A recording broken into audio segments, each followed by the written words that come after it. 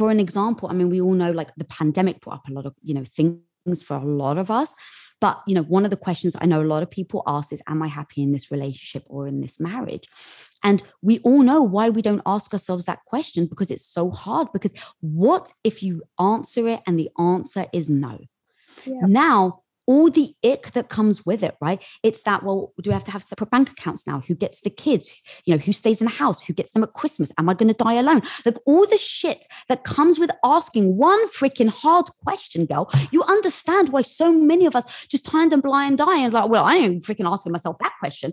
And for the next 5 years, you keep living the same life because you're so afraid of asking yourself that one question. Hi. I'm Rachel Hollis, and this is my podcast. I spend so many hours of every single week reading and listening to podcasts and watching YouTube videos and trying to find out as much as I can about the world around me. And that's what we do on this show. We talk about everything, life and how to be an entrepreneur. What happened to dinosaurs? What's the best recipe for fried chicken? What's the best plan for intermittent fasting? What's going on with our inner child? How's therapy working out for you? Whatever it is my guests are into, I want to unpack it so that we can all understand. These are conversations. This is information for the curious. This is the Rachel Hollis Podcast.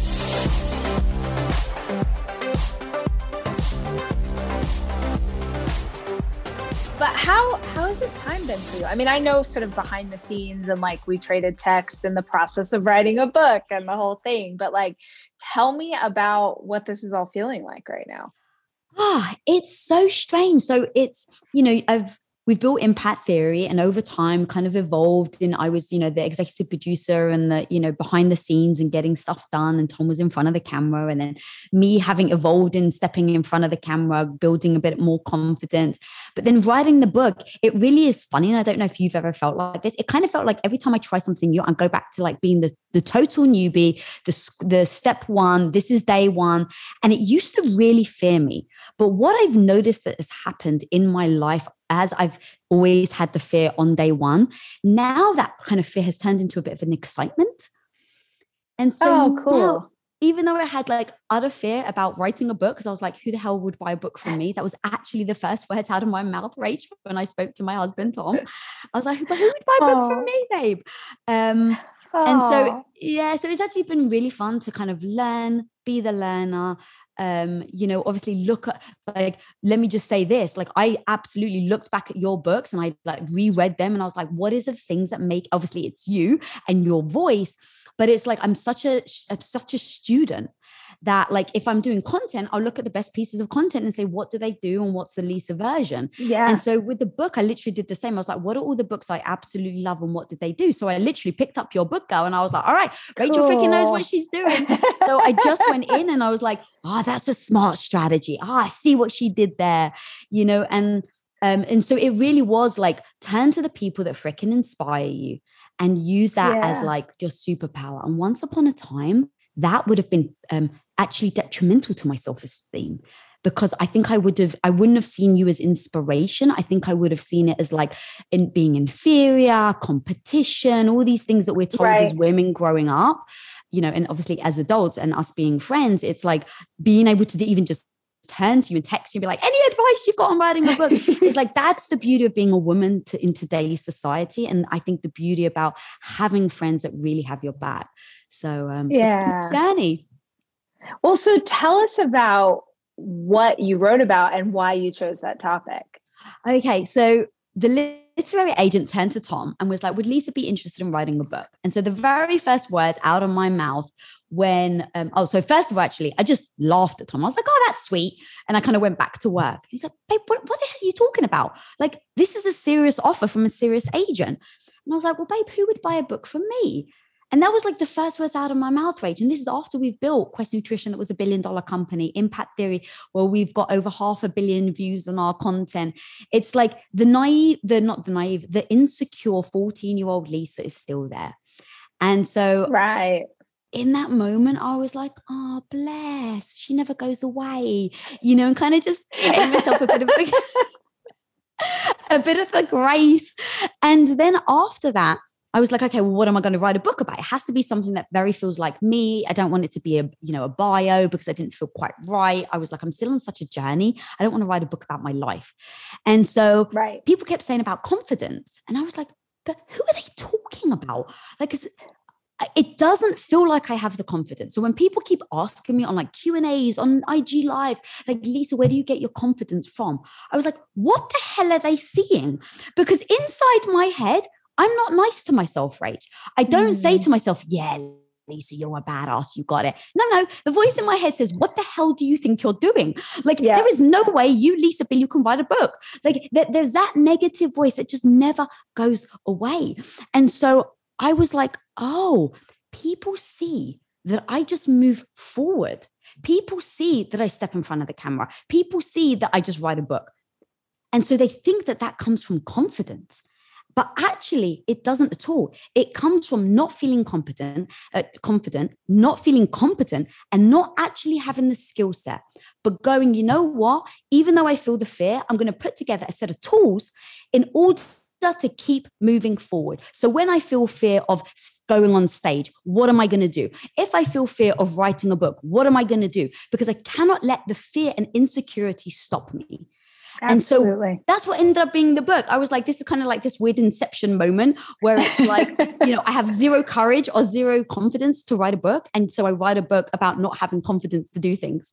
Yeah, that's so rad. What were some of the tools that you put in there or that you discovered on this journey that you're like, okay, these are the things that we have to have in our toolkit if we're going to face the big fears? All right. So first of all is I talk about the purgatory of the mundane. So recognizing that you're in the purgatory of the mundane. Now, when I say that, I mean, for 8 years, my life was just mundane enough. I never hit rock bottom. And I don't know about you, Rach, how many incredible people have you met where their life pivoted and changed because they hit rock bottom, because they sat there and said, I've got nothing else to lose. Yeah, that's so real. But the people like me who didn't, the people that didn't have that jolt awake. And so in these 8 years where I stayed home just to support my husband, to take care of him, to really provide, I cooked for him, I cleaned for him. I was in purgatory because I never felt like I could speak up. And that wasn't a him thing. That was a me thing. I thought I needed the confidence to speak up and say I wasn't happy. I also thought, how freaking ungrateful am I to say, I want to be happy. I want a different life when I have a husband that loves me, when I have a roof over my head. So it's like this weird thing that happened with gratitude, where I started using gratitude in the first journey of my life, the first year or two, where I was like, I know why I'm doing this. I'm supporting my husband because we're going to go out and make enough money to make movies. So I used gratitude every time I was bored, every time I was like, really, this is my life. I would use the gratitude to help me through. And I think it's beautiful. Whenever we focus on the negative, have something that is positive in your life. Yeah. The problem was, Rach, after year 2, after year 3, after year 4, after year 7, I kept using gratitude as a way to self-soothe the deep unhappiness I ended up having. And that, I think, is what kept me stuck for 8 years. Because I was like, how ungrateful am I? So I think the purgatory of the mundane is really for people to acknowledge, like it's the pausing of your life and just saying, am I actually happy? Is this actually the life I want? Or am I living in this type of purgatory of the mundane where I'm using gratitude? I'm using all these techniques that a lot of us talk about that absolutely can help. But is it serving you? Is it serving your life? And is it serving your dreams? So, or it's sort of like, a kind of a different way to, and I love gratitude. It's a huge part of my life and my meditation practice, but it's funny. I keep hearing about kind of how we as humans self-soothe.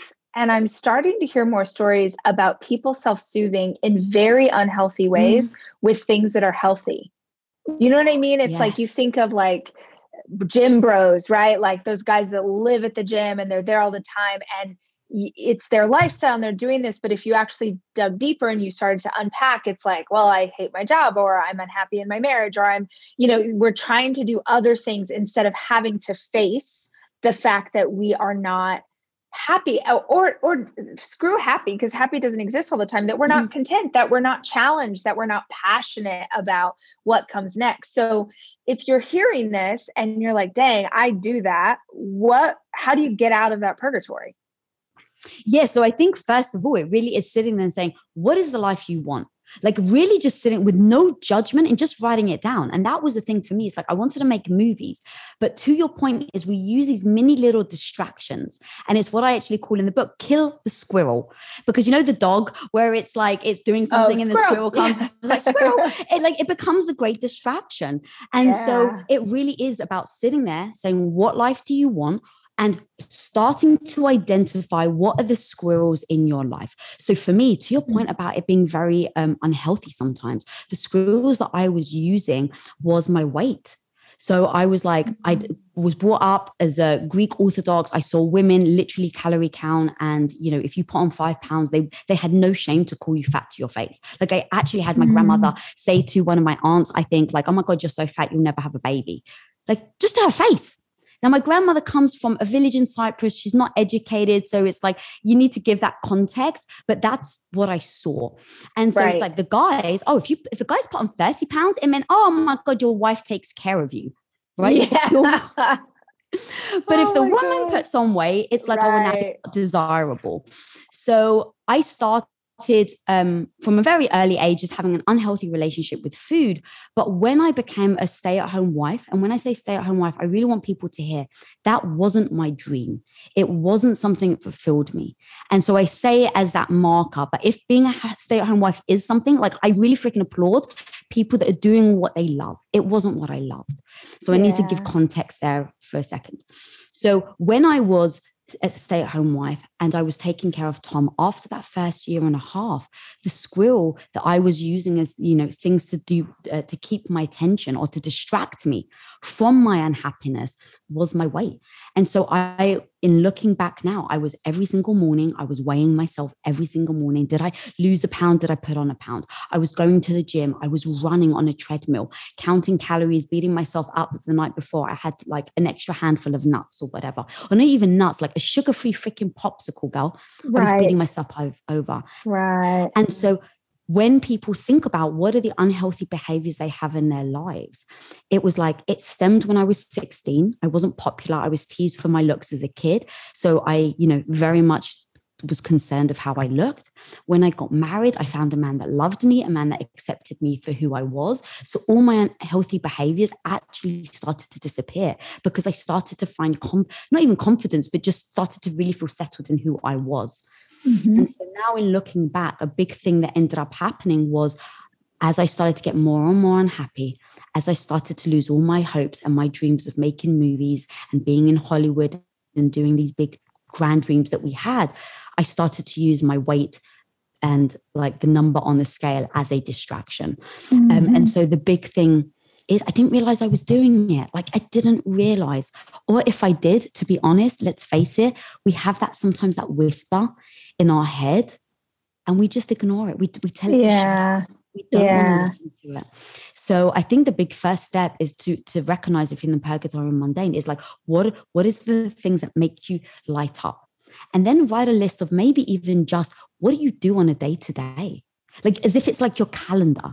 And then next to it, say why you do it and what is the purpose behind it. And if it leads to that dream that you want. Yeah. And then if you find yourself saying, wow, for 4 days, I didn't do anything towards that dream. It's like, okay, now you have to actually ask yourself, am I on this hamster wheel and using the squirrels as a distraction? One of the things that I like to tell people to do is in my Google Calendar, all of my appointments are color coded. And so do you do the same? Yes, I'm obsessed. For me, anything that like feeds my soul, gives me joy, is self-care, anything like that is yellow. And then anything that is me working toward a dream, like a bigger dream, not my day job, not doing podcasts with you, but like writing a screenplay, those are mint green. And if I don't see yellow and mint green in my weekly calendar regularly, I know that I'm living my life incorrectly. It's just like a really quick gut check of like, okay, you're doing all the things, you have all these meetings, you're doing all these podcasts, but when are you taking care of yourself? Because that's a value that you said that you had. So I love the idea of just being conscious, because I think so many people, we're going so fast. We have so many responsibilities. It's hard to even notice how you're feeling, or notice that you're inside of a state of like going through the motions, trapped inside of those 8 years and not really making change in the way you want to. Yeah, absolutely. And I've got a chapters, life is a gamble, bet on yourself. And it's like, that's why I kind of say you have to know what that dream goal is. And you have to put your chips down and say, this is the life I really want. And it doesn't mean that it's going to be easy. It doesn't mean the journey is going to be easy at all. But then it just allows you to look at your calendar, to your point, or to look at the things that are coming to you and saying, does this align with what I actually want in life? Because what I realized is, at least my own journey, it didn't happen overnight, Rach. It was one little choice I made each day, every day for 8 years. And so in order to get out of it, instead of me hoping that I'm going to change my life and it's going to happen today, it's like I actually gave myself the grace to go, okay, to be the person I want to be, to get to that dream, it's going to also take one small little choice on a daily basis in the right direction. And when things come at you, whether it's family and it sounds exciting, or a business opportunity that sounds exciting, it's like, I need to know what my North Star is, because how the hell I got stuck for 8 years, I kept telling myself, oh, well, one day I'll do this when. I'll do this when my husband's happy. I'll do this when we have enough money. I'll do this when I have children. And we all know the when may never come. Absolutely. So having that North Star, knowing your direction that you're going in, and then to your point of like, is my week filled up with the things that light me on fire, that move me towards that goal? I think it's interesting because I love that you start this conversation talking about like having the confidence to try new things, or like pursue your dreams, or put yourself out there. And I never think, I don't know, for me, and I feel like it's the same for you, like I never think, oh, I have the confidence to be this thing. My confidence is that I trust myself to handle it when I don't get it right. I trust myself to figure it out. Like when I fail, when I suck, when I do the thing wrong, it's like you and I are both speakers and given a ton of speeches in our life.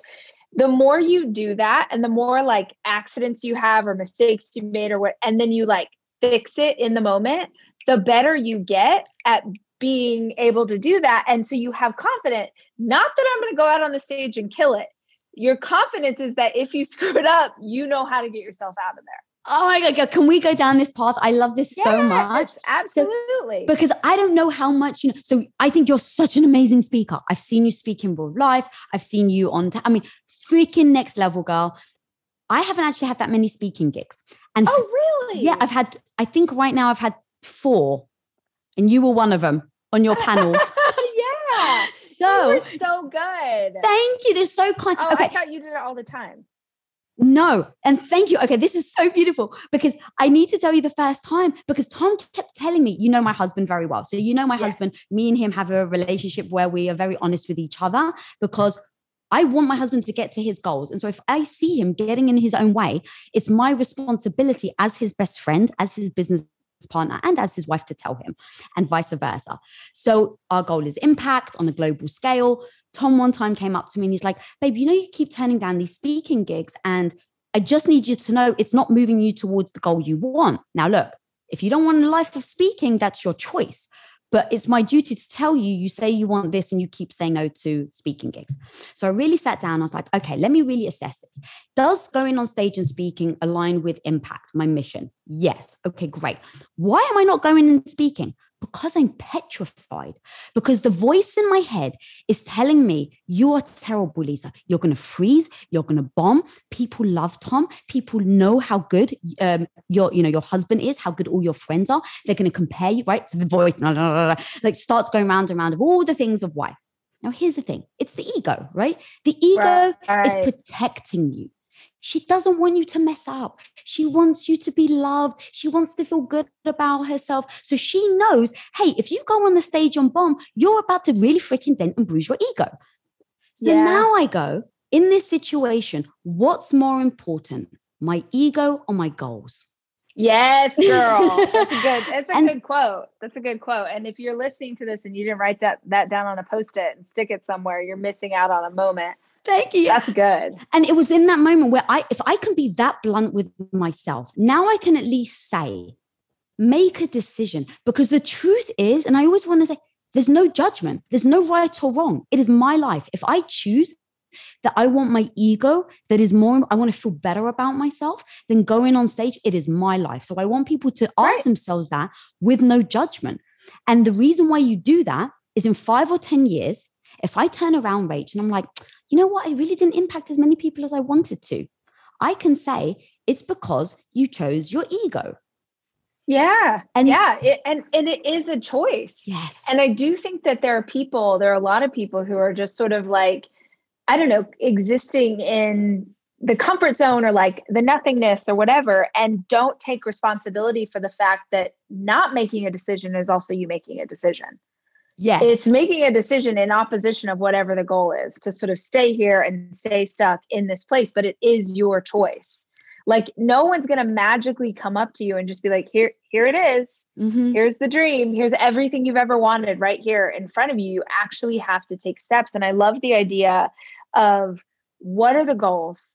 And is this, okay, wait, I have to tell you this story because this is great. If you have not yet read it, there is a book that I'm obsessed with. I'm telling everybody about called The Gap versus the Gain. Have you heard of this? I have heard it. I haven't read it yet. Okay, check it out. You'll read it in a sitting. It's so good. Very simple, but like such an aha. And essentially, the idea is that high achievers are constantly measuring themselves between where they are and where they want to be instead of measuring backwards. So if you started to measure between where you are and where you were, that's when you see incredible momentum. You'll love it. You will love it. But there's this line, or there's a story in the book that I am obsessed with, that I wrote down on the board, that you'll write down, everyone will. So good. Where I'm going to butcher these dates, but just go with me. The rowing team in England, the English rowing team, had not won an Olympic medal in rowing since like 1904. I don't know, a very long time. And every year they try and they would get so close and they wouldn't medal. And so they made a decision like, this is the year we are going to the Olympics and we are going to win gold and this is what we're going to do. And they had one simple rule, one question that determined every single thing that they did every day of their life. Everyone in the crew asked this one question: will this make the boat go faster? That's it. Will this make the boat go faster? If they were by themselves or in a group, will this make the boat go faster? You want to go to a party tonight? Will this make the boat go faster? No. You want to have an extra donut? Will this make the boat go faster? No. There's 50 more reps that we need you to do. I don't want to do that. Will this make the boat go faster? And I love the simplicity of that. It's like what you said. It's like, yes or no. Is this getting you closer to the goal, or is this you staying here? But either way, own that this is your decision. So true. Because here's the thing, I can get in my own way. Like my emotions can absolutely take over. And so for me, making things binary actually allow me to make a decision instead of getting lost in my own emotions. And so it's making the decision, but then there's a massive gap between deciding and then actually doing, right? It's like, okay, I've decided I'm going to speak. But the fear of getting on stage, when you have anxiety and all of that, like, you can't just say, well, get on stage. Maybe you can, but I was like, I don't know how to actually get on stage. So let me come up with a game plan. And this is why, like with the radical confidence, I had zero confidence, but I needed a game plan to get on stage. So the very first thing is you have to accept a speaking gig, or you have to reach out and get a speaking gig. That's step one. So I basically said, I will get caught up in my emotions if someone asks me. So team, the next person that asks me, just say yes. And that was my first, right? Make it binary. I couldn't change my mind. I told the team, you're saying yes. Now, the first people that reached out happened to be bloody TEDx. And so I was like, really? Isn't the universe hilarious? Isn't it so funny? Yes. I was like, oh my God. So now, of course, I'm even more in my own head. And this is where I was like, okay, this voice is very powerful. This voice is very destructive. I've been here before. So it's like this bitch in my head has kept me back for so long. And so she's really trying to hold me back now from like creating my dreams. So how on earth right now, she's like my kryptonite. How can I turn her into my superpower? And so I realized, just like a friend, just like what I said about Tom, sometimes a friend is there to say the hard thing, even when you don't want to hear it. And I was like, what if my negative voice, what if the bitch in my head was like my BFF? Like what, how could I, by saying that, how can I listen to her in a different way? And so I was like, all right, instead of trying to block her out, it brings up this anxiety in me. Let me put my arm around her. Let me cuddle her. Let me give her a cup of tea and say, homie, what do you got? What do you have to tell me? And then I just sat and listened. And what she was telling me is that I have zero idea how to give a keynote. And here's the thing, she's right. I don't know how to give a keynote. And so, okay, great. Thank you for letting me know. I actually have zero idea how to do it. So how can I? And so what I started to do is started to put a plan together of how I'm going to prepare. I did a speech. I wrote down a blueprint of how I was going to practice because I knew I could get my emotions, could get all worked up. The imposter syndrome can come up. And now I'm never going to freaking get on stage. So I was like, all right, step one, Lisa, you're going to have your husband coach you. Great. I had him coach me. Then I was going to write my speech. Then I was going to practice. Then I was going to record it and listen to myself. Then I was going to read it to him. Then I was going to read it in front of my team. So I created a blueprint. So every step, every time that voice, that anxiety, those nerves came up, I was like, well, you got to keep going, Lisa. Yep. Then the final thing is getting on stage. So music, like when I was at your event, I was like headphones, put on my hype song. Everyone needs their hype song. And then my jewelry is like, in fact, you got kids, Rach. When you give your kids a cape, what do?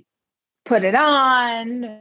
Their whole body changes. They become a different version of themselves. Now, since when did we beat that out of ourselves as adults? Yeah. You know, so it's like you see how a kid can put on a cape and all of a sudden they're fist in the air and they believe to their core that they're Superman or Wonder Woman or whoever. So I was like, well, what if I could use this to my advantage to help me boost my confidence to get on stage? So the things that I always wear, actually have a Batgirl necklace on today, but like Wonder Woman, all these things I practice. Repetition creates habit, right? So every time I started to put on the necklace, a little cheapy thing, I started to repeat to myself, you're like Wonder Woman, Lisa. You're like a badass. So I kept repeating that. Now, eventually, you do that enough times. Now, when I put on my necklace, I feel like Wonder Woman. And then my boots, I have these knee-high boots. And so I started calling them my bad bitch boots. And every time I would put them on, I would zip them up and I'd be like, yeah, your bad bitch boots. Like you can even see right my face and like my energy changes.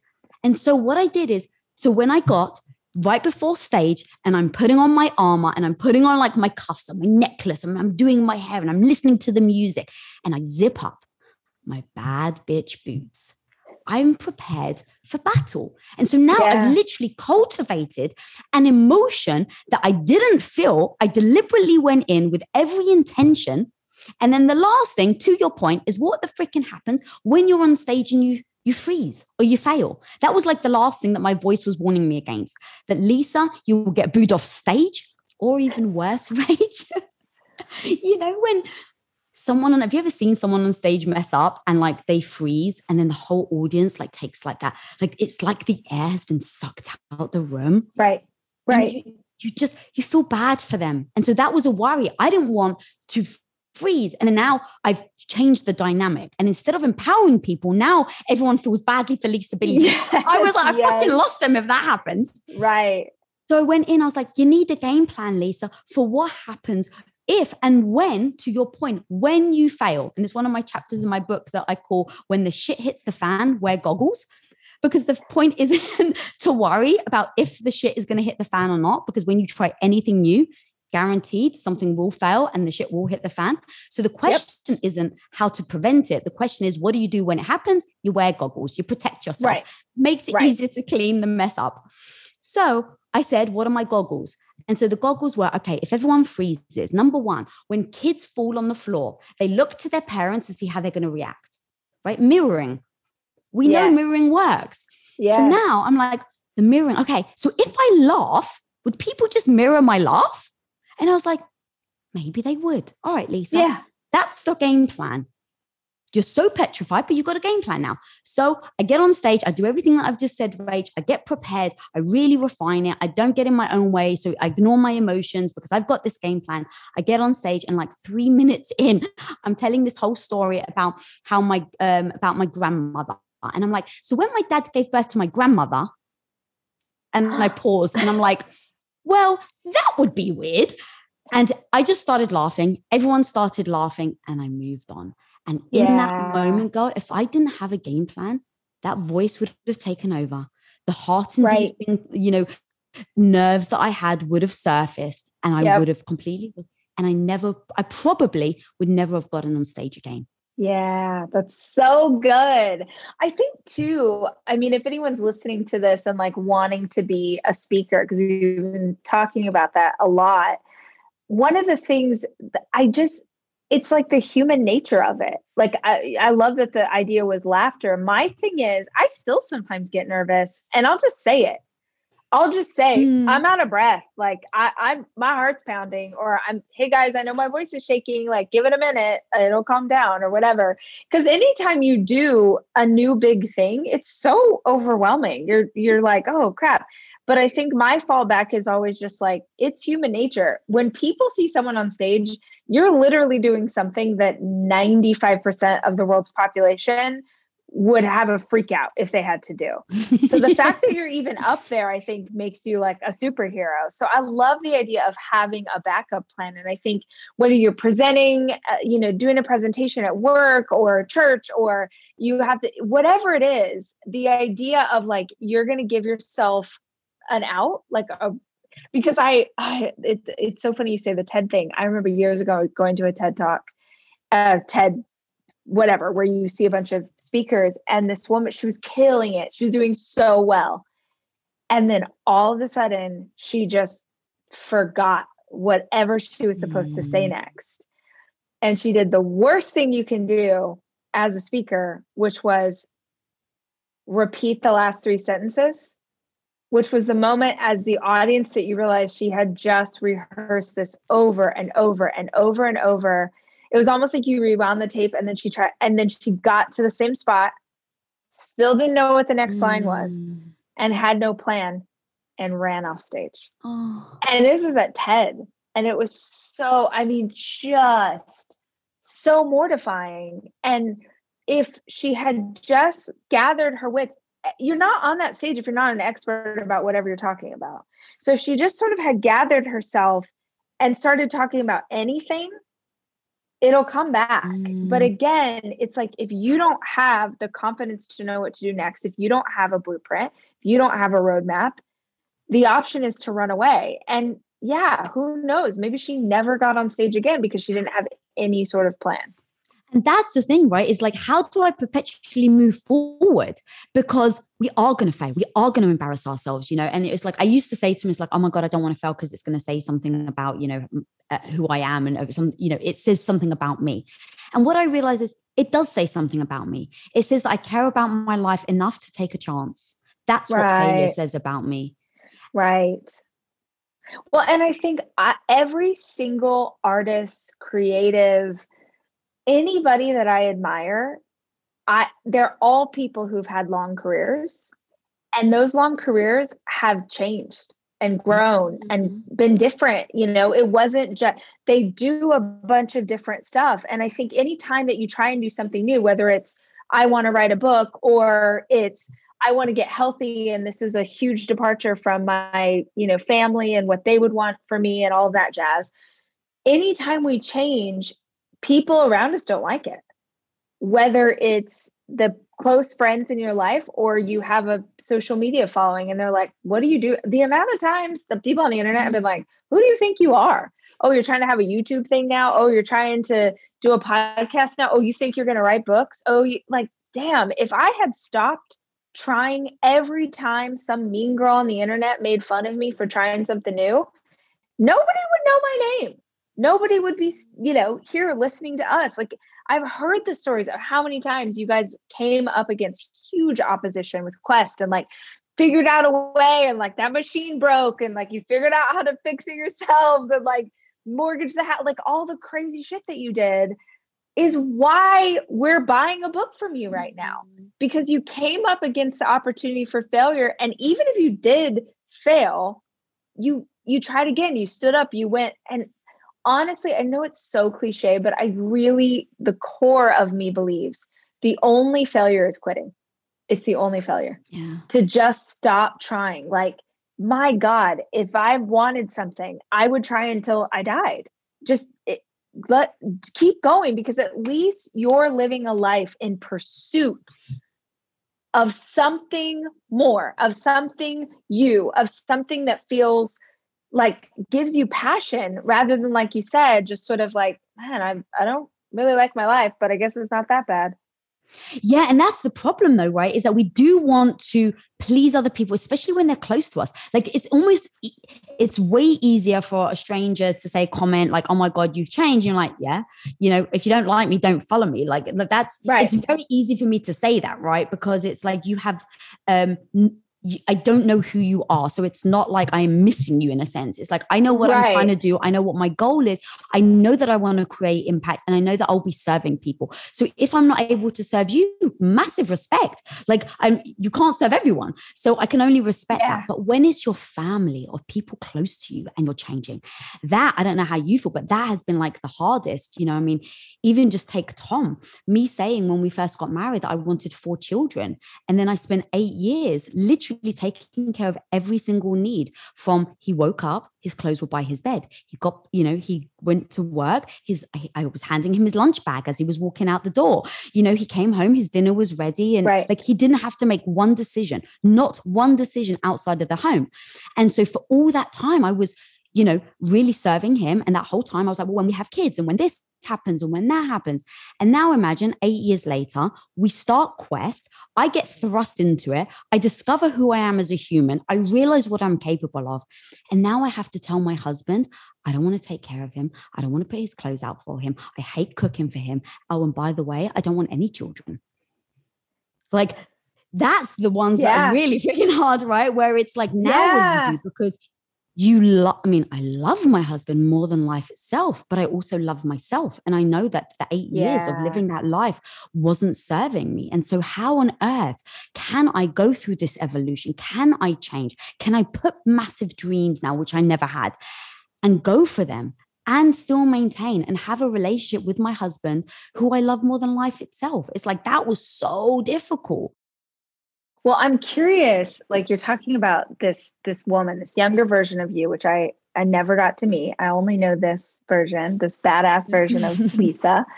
But if you could, and like, everything happens as it's meant to, that was the exact amount of time that it was going to take, all of that. We know all that stuff. Let's wave a magic wand. Let's go back to that Lisa, not year 1. Let's say 3 years into the process, not 8, 3 years in. All right. Because there's someone listening to this that's there, right? There's maybe more than someone, maybe more than one listening to this that's like in that spot. What did she need to hear that she didn't know?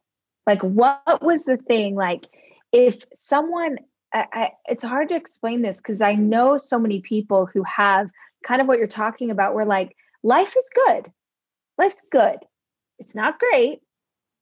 Not exciting. It's nothing super special, but it's not bad. Mm-hmm. So life's okay, right?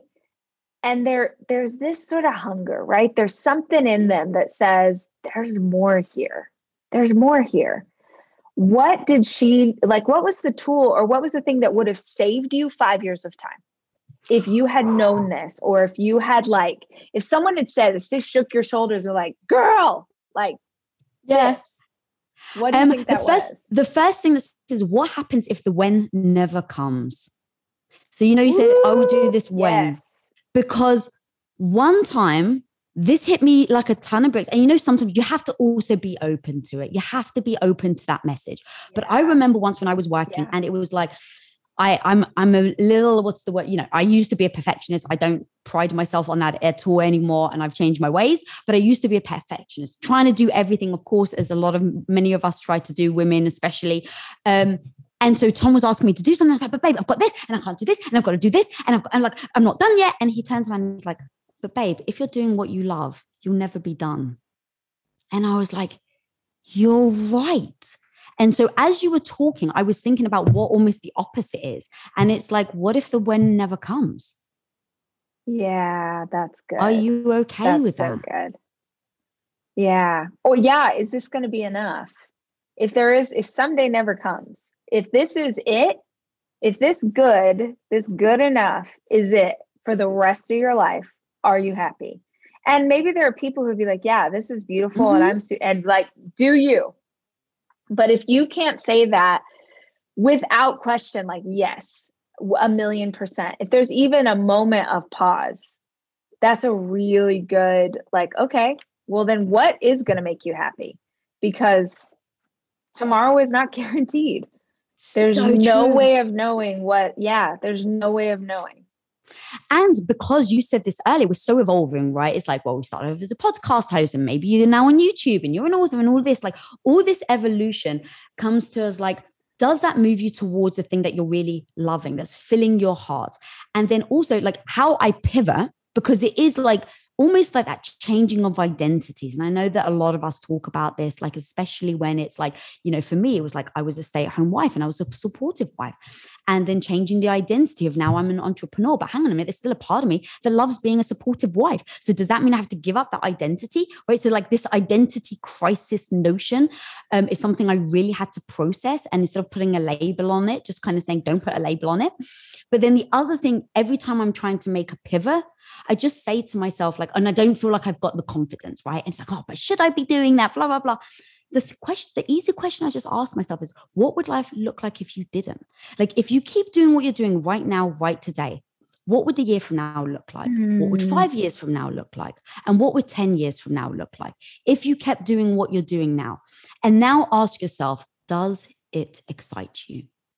And if the answer is so no, good. It lets you know that maybe you need to start asking yourself some more questions.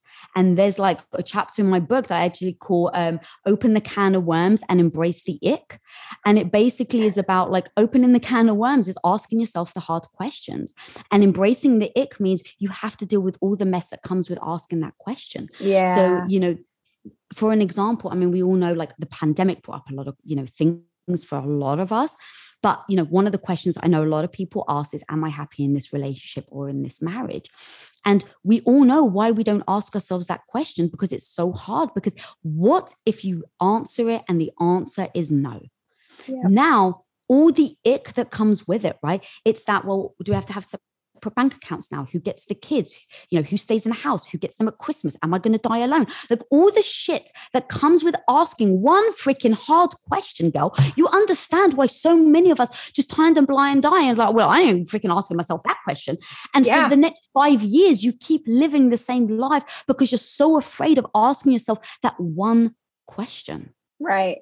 I actually think you're most afraid of asking the question that you already know the answer to.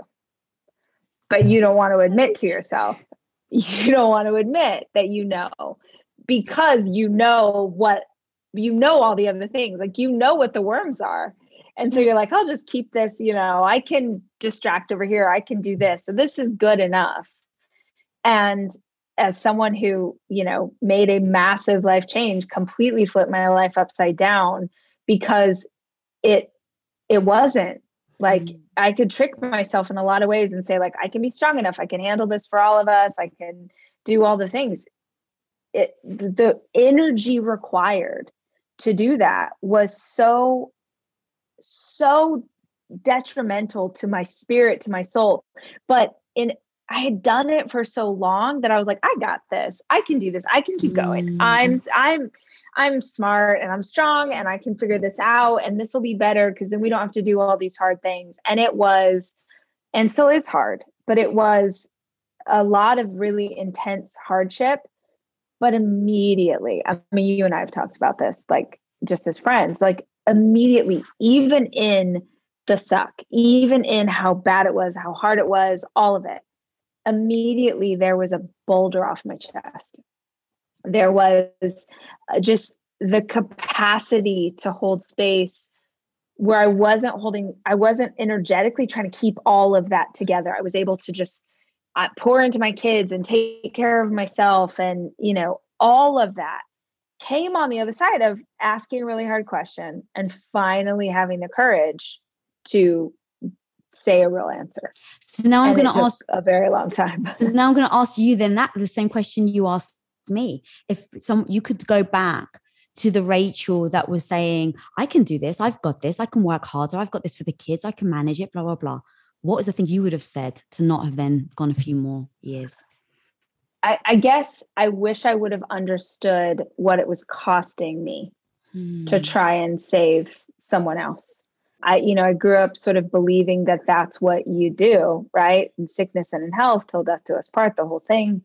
And I heard once, this was about business, but I heard someone say, like, just because you can doesn't mean you should. Yeah. And I could manage all of those things. And I wish, like, the honest truth is, like, you can't save him. Yeah. That's what I needed to hear.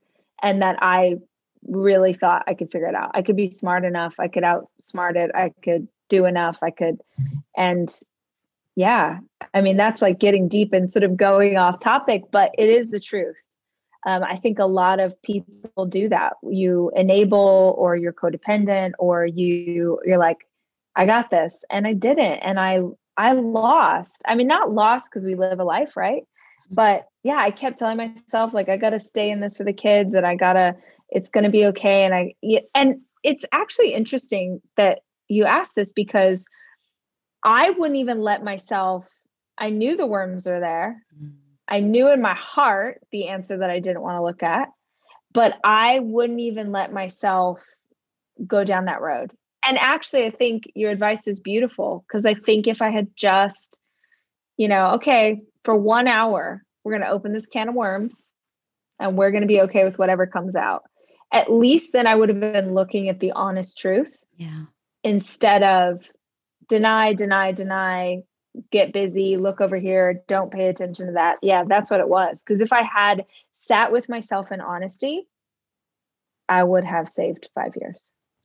Yeah, girl. Yeah. And that's the thing, is that, everyone needs to make whatever decision is right for them.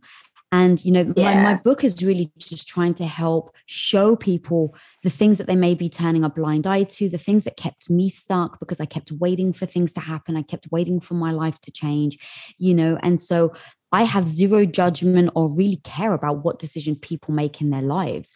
Really, I think the truth is, if you can look at that list, right, or look at all the things that you're, the hard questions that maybe you're afraid to ask, and let's say you answer them, and then let's say you decide to ignore the answer. Okay, well, at least that's your choice that you're making.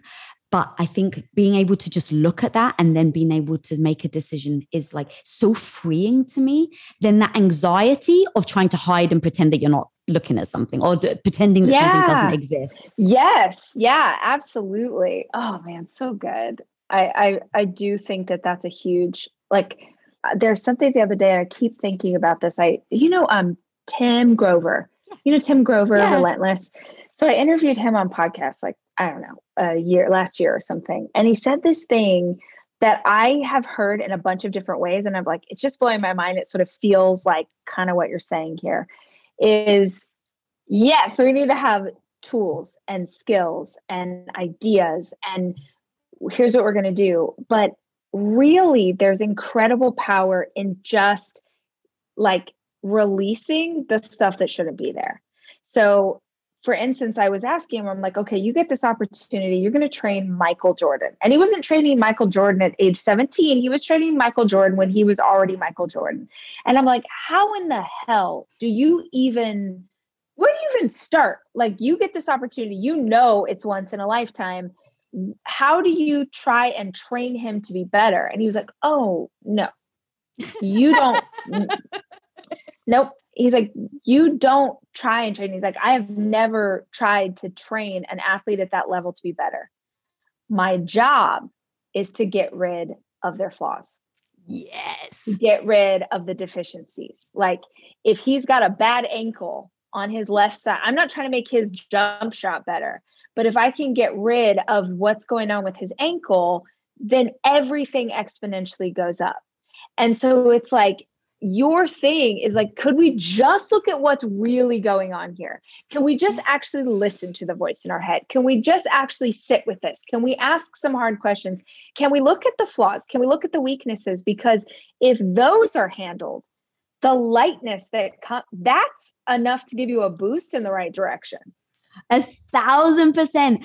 And I think a lot of us, though, the reason why we don't want to look at the flaws is because we want to highlight our strengths, because we get pats on the back for the strengths. We get praises for the strengths.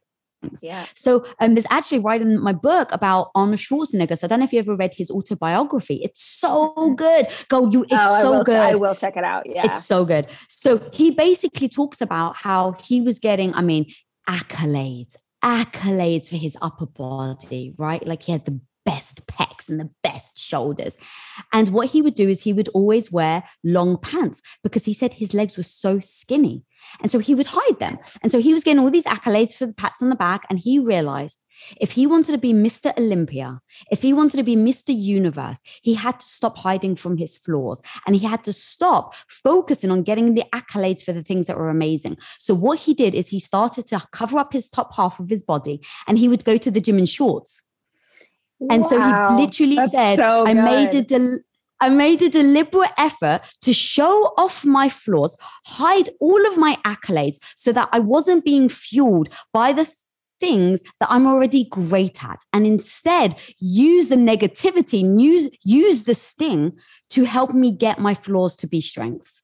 That's awesome. I'm definitely going to check it out. Oh my gosh. And of course, like we've managed to talk for a full hour and it felt like 5 minutes to me. Really has. I do want to make sure though, we've been talking about you, we've been talking about your book sold, that we have not even said the title. What is the title? Where can people find it? Where can they follow you on social? This is what happens when you talk to your friends. You forget how to be a podcast host. Thank you. I've had so much fun though, girl. Thank you for having me on. I freaking love you. I love you too. And thank you. So my book is called Radical Confidence, the 10 no BS lessons on becoming the hero of your own life. And it's where every book is sold. And then also you can go to radicalconfidence.com where there's like a whole bunch of like fun bonuses and things like that. And then follow me at Lisa Bilyeu. Perfect. Lisa, girl, I love you. Thank you so much for your wisdom. Again, coming back on the show. We're wishing you all the luck and all the love and all the good vibes as you push this out into the world. Thank you, my homie. The Rachel Hollis podcast is produced by me, Rachel Hollis. It's edited by Andrew Weller and Jack Noble.